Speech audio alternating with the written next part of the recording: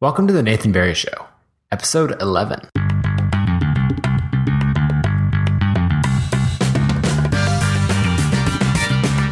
In this episode, I want to do two things. First, I want to share with you a whole bunch of cool ideas that have quite literally changed my life.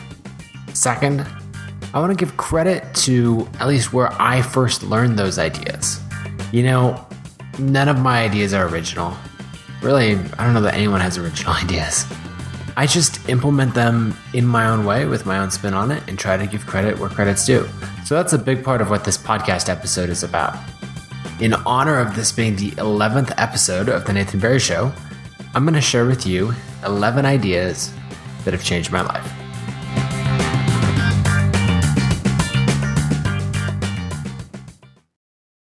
Idea number 1. Slow, consistent progress is the way to get anything done. So this comes from an article written on lifehacker.com by Brad Isaac, and it's titled Jerry Seinfeld's Productivity Secret. And the story goes something like this. When Brad was a young comedian wanting to learn more, he ran into Seinfeld at a club. And he asked him basically, how do I become a comedian? And Seinfeld responded and said, well, that's pretty simple. You tell good jokes. And to tell good jokes, you need to write good jokes. And in order to write good jokes, you need to write a lot of jokes. And so his system, supposedly, was to get a big wall calendar that had, the entire year shown on one giant page. And the goal is to write jokes every day. So he'd sit down that day, write jokes, and then take a red marker and make a big X crossing out that day. And so on until you get 3 or 5 days in a row. It starts to look like a chain. And then the goal becomes to not break the chain. And so, maybe when you get towards the end of the day and you're like, oh, I should write jokes, but I don't want to. And, but then I've got, 15 days in a row. I don't want to break that chain. The longer the chain gets, the less you want to break it. That's the basic idea. Now, there was a Reddit Ask Me Anything thread that Seinfeld did. And he was asked about this and he said, I have no idea what that's about. So whether the story is true or not, doesn't matter. My philosophy on this is you put a little, change my life, doesn't matter. So I had a habit of not finishing things and not making progress. And so after reading this article, I thought, okay, here's a way that I can actually make progress. And it made a huge, huge difference. I actually even made an iPhone app called Commit. If you want to get it, just go to the App Store and search Commit. That helps you track these habits. So I've put all kinds of different things in there from, writing to practicing double unders with the jump rope, something I'm still trying to work on. All kinds of things that I've tracked in there, a habit that I want to form, and people have used it for all kinds of things, exercise as well. But that brings me to the second point, which is along the same lines, and it's about writing 1,000 words per day. A few years ago, I read a blog post on Chris Guillebeau's blog where he made a fairly outrageous claim. And he said, it's not that hard to write a traditionally published book, a couple self-published books, 100 blog posts on your own site, 50 guest posts, some magazine articles, and all of that. It's not that hard to do that in 1 year. And at this point, I'm like, okay, that's ridiculous. I would be happy to just even finish this book idea that I have. But I kept reading. He said, it's not that hard if you just write 1,000 words a day. And at first, 1,000 words a day sounded like a ton. Then I started looking at it more and go, okay, it's basically 2, maybe 2.5 pages. I could do that. At the time, I was working on writing a book called The App Design Handbook. And I was slowly making progress. Actually, it was looking pretty likely that I was going to do the exact same thing I'd done with all my previous books, which was make a little bit of progress when I was motivated, drop off the face of the earth because I had lost interest, and never finish or ship the book. So I knew I needed to do something different than that in order to finish. And this idea that Chris had of writing 1,000 words a day made sense. And I just recently read the Lifehacker article on, don't break your chain. So I combined those two, put it in my, in my app commit, saying I will write 1,000 words every day. And I wrote 1,000 words, checked it off. And the next day it popped up and said, hey, you're going to write 1,000 words today. And I worked on that. And it took me a while to build up a habit. I got to, I think, 8 days in a row and then missed a day and it reset. And 15 days in a row, missed a day and it reset. But then eventually I got to a really meaningful number. And I did release the App Design Handbook, and it entirely changed my business because it made a bunch of money.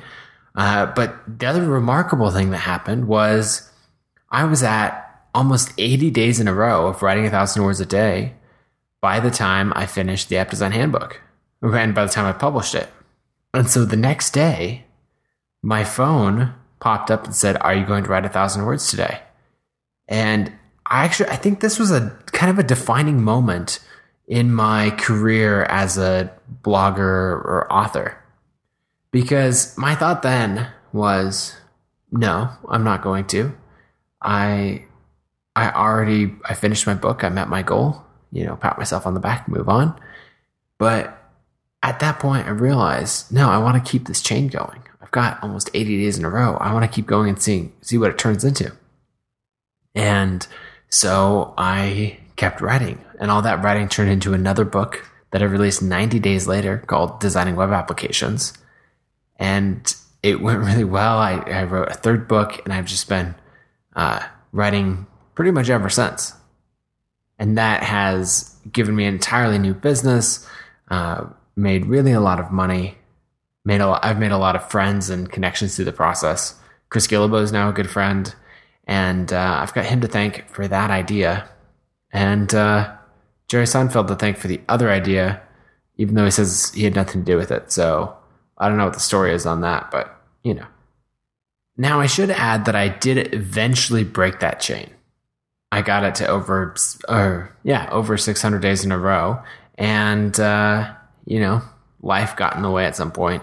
I broke the chain.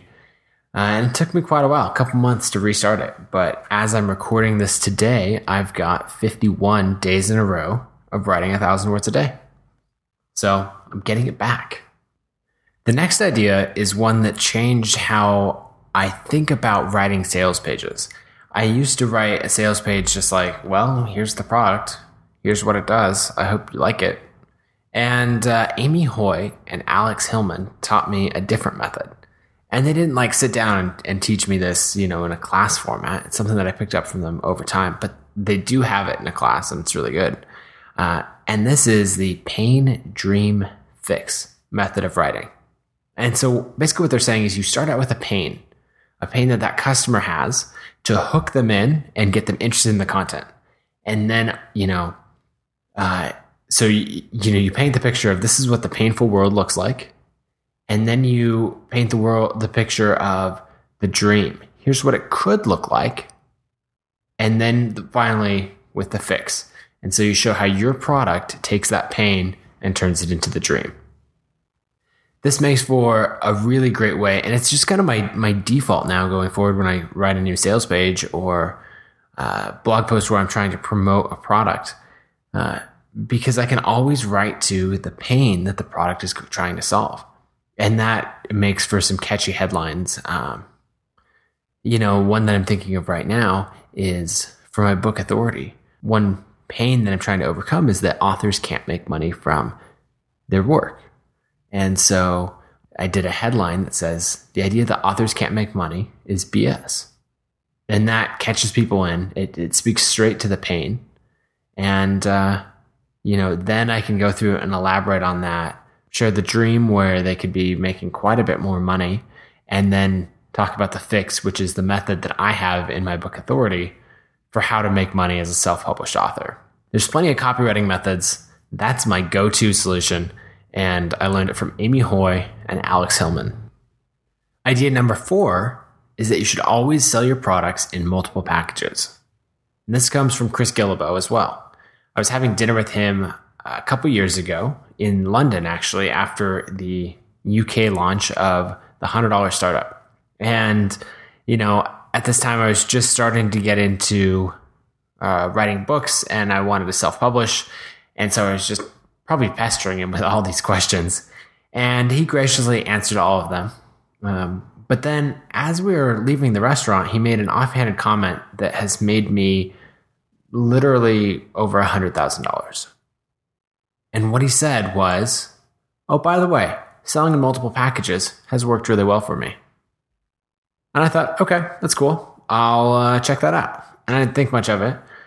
But then when it came time to put together my sales page for the App Design Handbook, I thought, oh, let's check this out. And so I went to his site and looked at how he had his guides sold not just for one price, but he had 3 different prices for each one. And I thought, okay, this makes sense. And I started to think through how I would purchase and which one I would purchase. And at that point, I started to make the connection that different people have different buying abilities. And so he was able to cater to both ends of the market because he had, a version of one course available for, say, $150, and then a higher tier version of that same course that had more content, more details for something like $300 or $400. Same product, at different levels, catering to different ends of the market. And that made a lot of sense to me because I had just come from a world where, I led a software design team. And so I had a company budget, company credit card, and, expenses didn't matter much to me there, where if I thought something would help my design team save time or implement a better product, I'd spend a couple $100s on it without thinking because it wasn't my money. And I knew that I knew how expensive my team was to the company. And so I knew that even them saving a few hours was worth hundreds of dollars. And then I compared that to where I was at now. Now at the time that I was pricing the sales page, I was a freelancer and I didn't have that company credit card anymore. And so I was much more cautious with my spending since it came right out of my pocket and not from someone else. And so right there I could see, how those multiple packages could work. And so I ended up pricing starting at $39, which was a price that I got from Jared Drysdale. And then I did higher packages from there, where in the higher packages, I added videos and code samples and tutorials and more information beyond just the book. And I priced those at $79 and $169. The results were amazing. I could do the math after the launch and see that having multiple packages like that doubled revenue. And so I thought, all right, let's dive into this more. And then I was talking to Patrick McKenzie about pricing.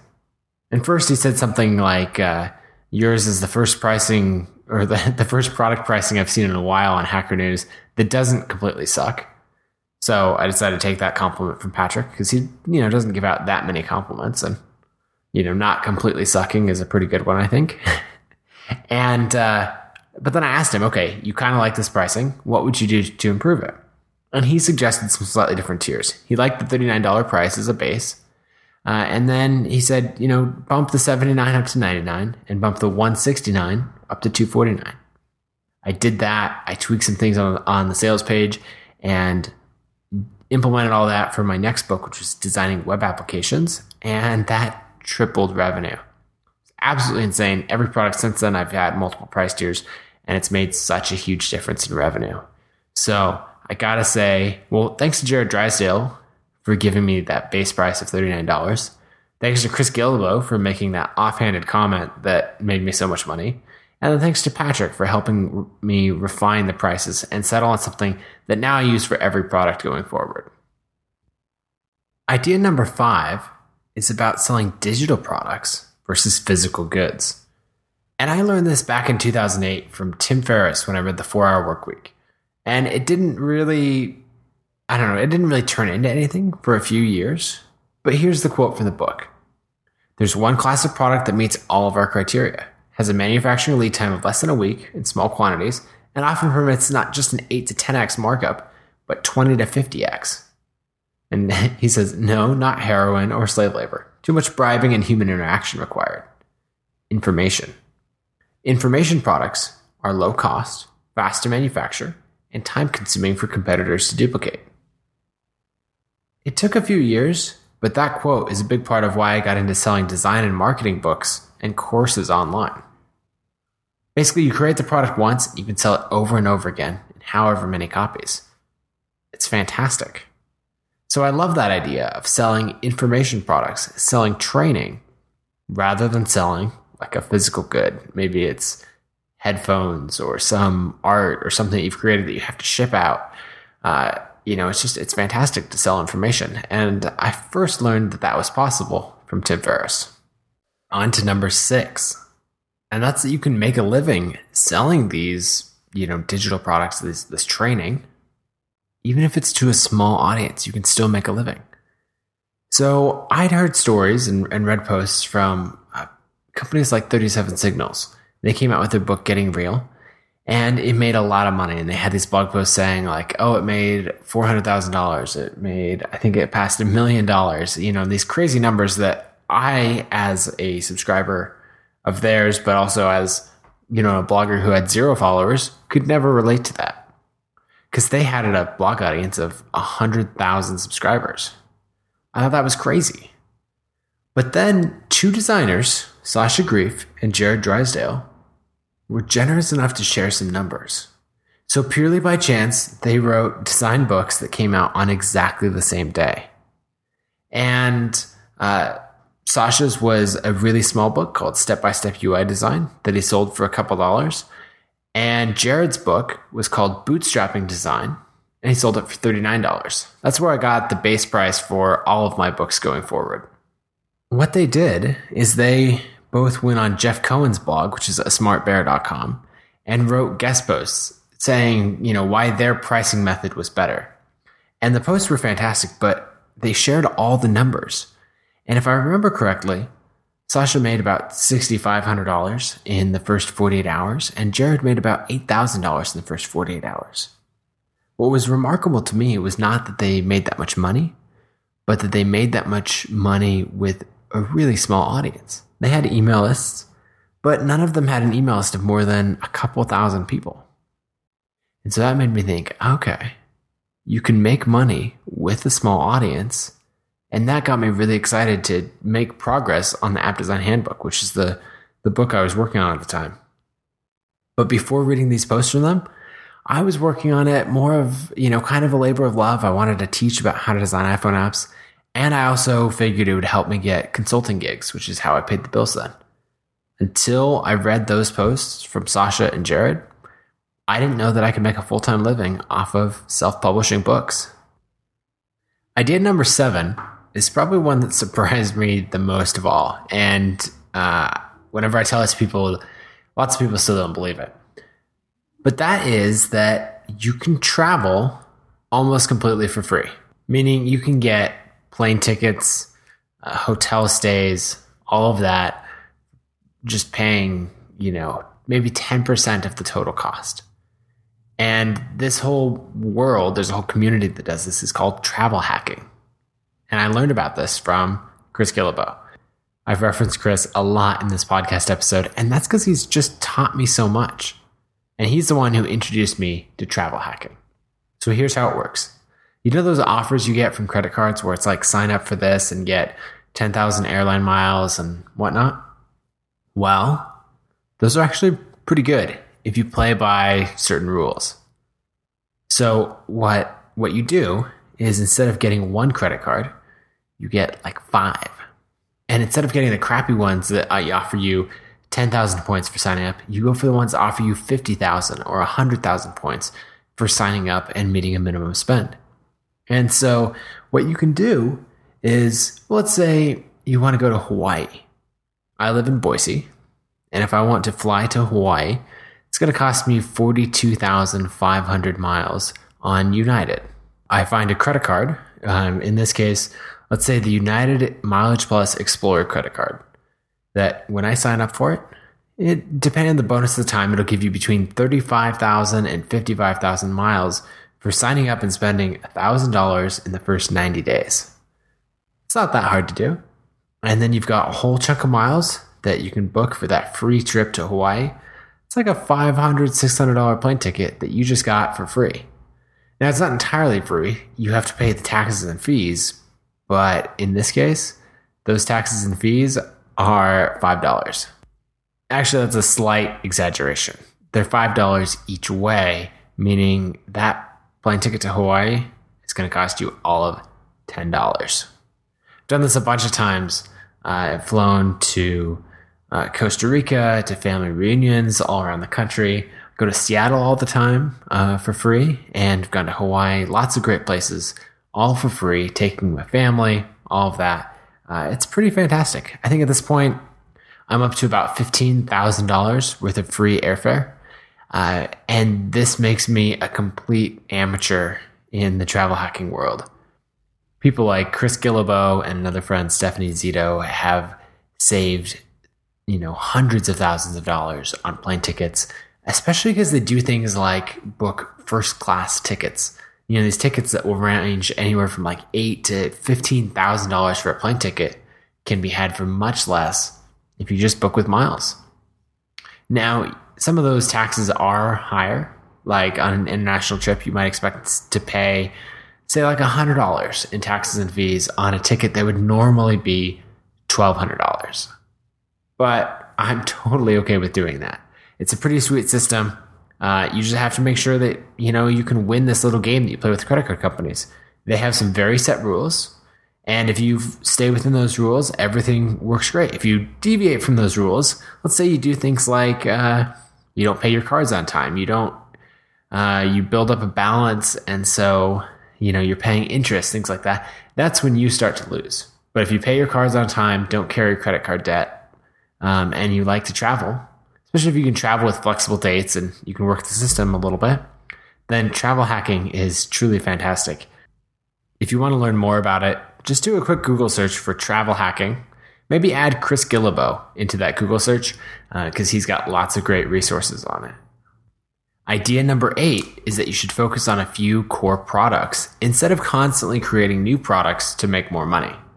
So this comes from a bunch of different friends of mine. But I'm going to give credit to 3 of them: Jeff Goins, Laura Roeder, and Sasha Grief. So I have this tendency when I want to make more money in my business to release another product. It's a lot of work to write a new book, record an entirely new video course or something like that. But, you can launch it to the same audience. A lot of your past customers will buy, and it's a good, it's a good way to make money. But what happens is you tend to move on from your first product way too soon. And so I would do this where I'd come out with, say, the App Design Handbook, and then immediately after it launched, and have a good launch, but immediately afterwards, I would move on to creating the next product, meaning I didn't spend the right amount of time marketing the first product. And so I've done this where, after each product, I've gotten excited about making something new, and so I've moved on to the next thing.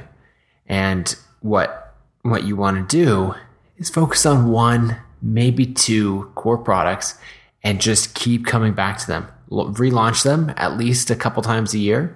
Come out with new editions, make them better, get them in front of a new audience. There's all kinds of things you can do with those existing products to continue to drive sales, so long as you focus on it. Now, if you put it out, launch it, have a good launch and don't promote it anymore, then the sales are going to drop off. But they don't have to. And so Jeff Goins, Laura Roeder, and Sasha Grief, all at different times, gradually convinced me of it. And it basically took learning from all 3 of them to make me realize that, you can make a full-time living from one book. You can double down on one product and get it out to lots and lots of people. I think we tend to feel that markets get saturated way more quickly than they actually do. I know in any of the markets that I'm in, I have come nowhere close to saturating them. So by focusing on one core product, you can make sure it gets out to as many people as possible. And then maybe you add other products later on down the road.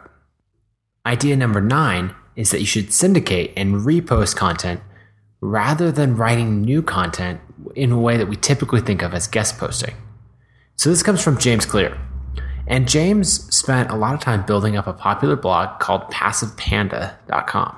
And he built this up to, I think, about 18,000 email subscribers, which is really good. And then he did something crazy. He shut it down. He didn't even tell people he was shutting it down. He just moved on and stopped writing for it. And then he worked on what he actually wanted to work on, which was a blog about habits and the things that he found interesting and how to, make fitness improvements and all of that. And he writes about that at jamesclear.com. So that meant he had to build this all new audience. When he was building Passive Panda, the one thing that he used a lot was guest posts in order to grow his audience, get out in front of other audiences, get them to come back. And so he found himself writing all this original content for, other people's audiences, which didn't leave him much time to write great content for his own audience.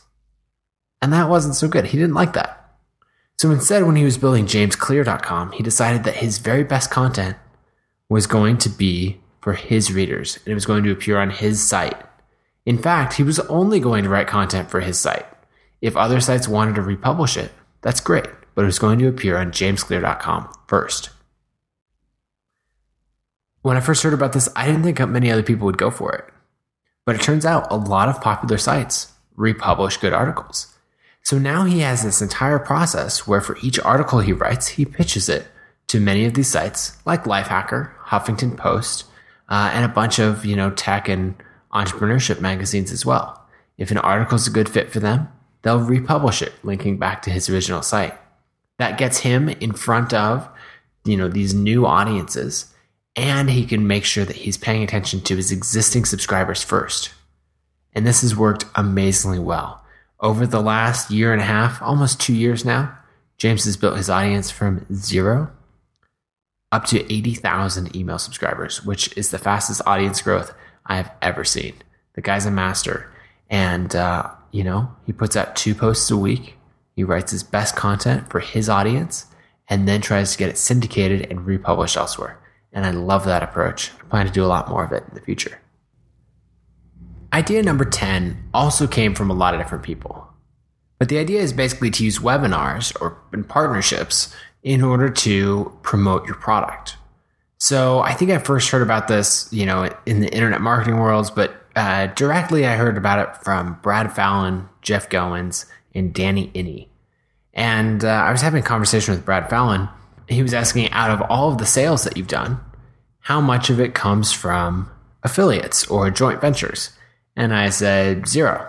I haven't done any of that. And he laughed because, at that point, I think I'd done a couple $100,000 in book sales. And, I wasn't even using the technique that he thought was the most useful. And I kind of brushed it off because I'd done well without affiliates and joint ventures before. And I really didn't like the scammy way that most of the internet marketing world went about it. It just didn't feel right to me. A little while later, I was talking to Jeff Goins, and he was, highly recommending it. And he showed me kind of a way to do it that doesn't feel scammy, where you're, people are recommending products that they truly believe in. Everyone does it with integrity, and everyone's upfront that, they're both making money off of a sale. And he was saying, it's a really good way to get in front of more audiences. Danny Iny was saying the same thing. He showed me some more examples of how webinars could work. But it wasn't until Brennan Dunn kind of laid out the path exactly that I thought, okay, this is something I need to try. His method, and I think it's a fairly standard method across the industry, is to set up a landing page for a specific workshop. In Brennan's case, it was a workshop on how to double your freelancing rate. And then he has the owner of the site and, kind of the host of the whole thing send an email to their list saying, we brought Brennan in to teach you all about how to raise your rates, be a better freelancer, that kind of thing. And he's going to teach that in this 1-hour free workshop. There's the registration page. Go sign up.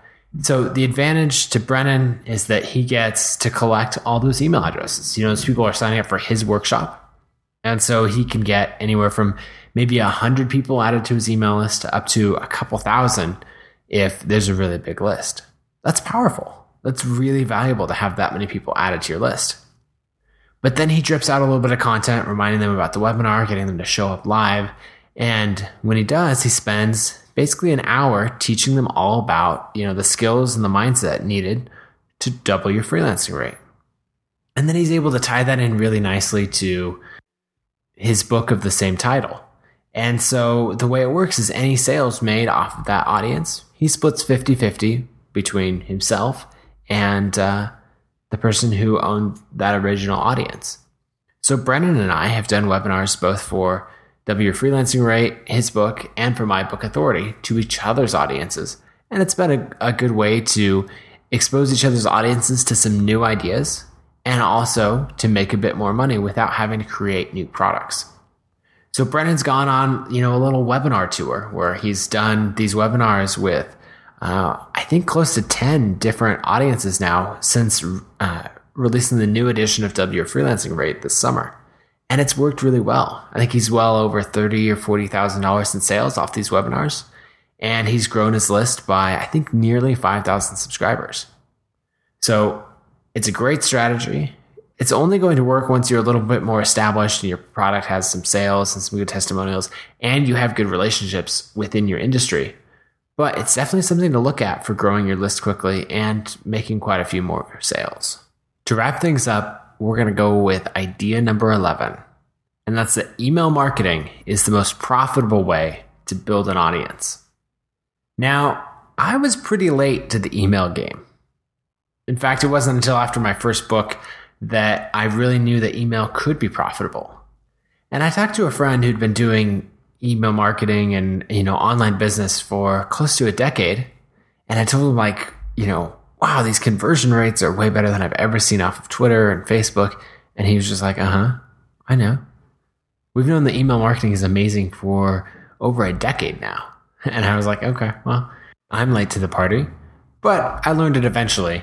And email marketing is so powerful that I actually decided to build my own email marketing company and tools because the existing off-the-shelf tools didn't work exactly the way I wanted them to and didn't have these best practices that I learned built in by default.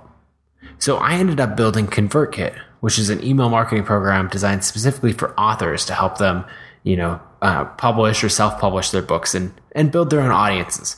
Because it really bothers me when maybe someone's selling a book on Amazon or a course on Udemy or any of these places, and they don't actually have a way to contact their readers. Actually, I was speaking at a book marketing event recently. So there's a whole bunch of authors, and I asked for a show of hands, and I said, raise your hand if you can contact more than, say, 90% of the people who have bought your book. Like, you contact them today. And of course, no hands went up other than my own. And, I was like 50%, 30%. And the problem is that all these authors just don't have a way to contact their audience, because they don't get that contact information. And so I've been encouraging people to use email marketing because it's amazing for building up to these launches. It gets much higher engagement than Twitter and Facebook. And I find it's actually easier to capture email subscribers than it is to get Twitter followers. Email has been absolutely critical for me building up this self-publishing business and blog over the last couple of years.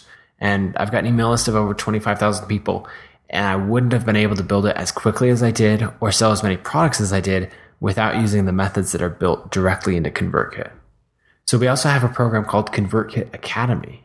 And in that program, we help you get set up on ConvertKit, help you create those landing pages, whatever it is. We'll even design book graphics and that kind of thing for you.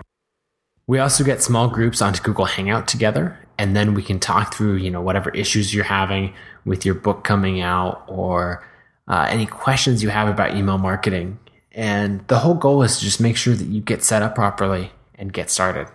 So you can learn more about ConvertKit at convertkit.com, and the ConvertKit Academy is at convertkit.com/academy. Email marketing is one of those things that if you ask any successful blogger, what's one thing they wish they started sooner? They'll tell you they wish they started growing an email list sooner. So that's probably one of the most powerful ideas that I've ever learned. And so I think it's a good way to wrap up this podcast episode. Really, a big thing that I wanted to do is to give credit. And so I want to list off a few of those people who have had the biggest impact. And, so that's Chris Guillebeau, Amy Hoy, Alex Hillman, Tim Ferriss, Sasha Grief, Jared Drysdale, Brennan Dunn, James Clear, Danny Inney, Jeff Goins, Brad Fallon, Laura Roeder. I hope I didn't miss anybody, but I just want to make sure that I'm giving credit to the people who I got these ideas from. None of them are original to me. Probably most of them aren't even original to the people I cited. But at least this way I know that I can help point you back to the source, and I hope you'll check out their sites, their blogs, and start learning from them directly.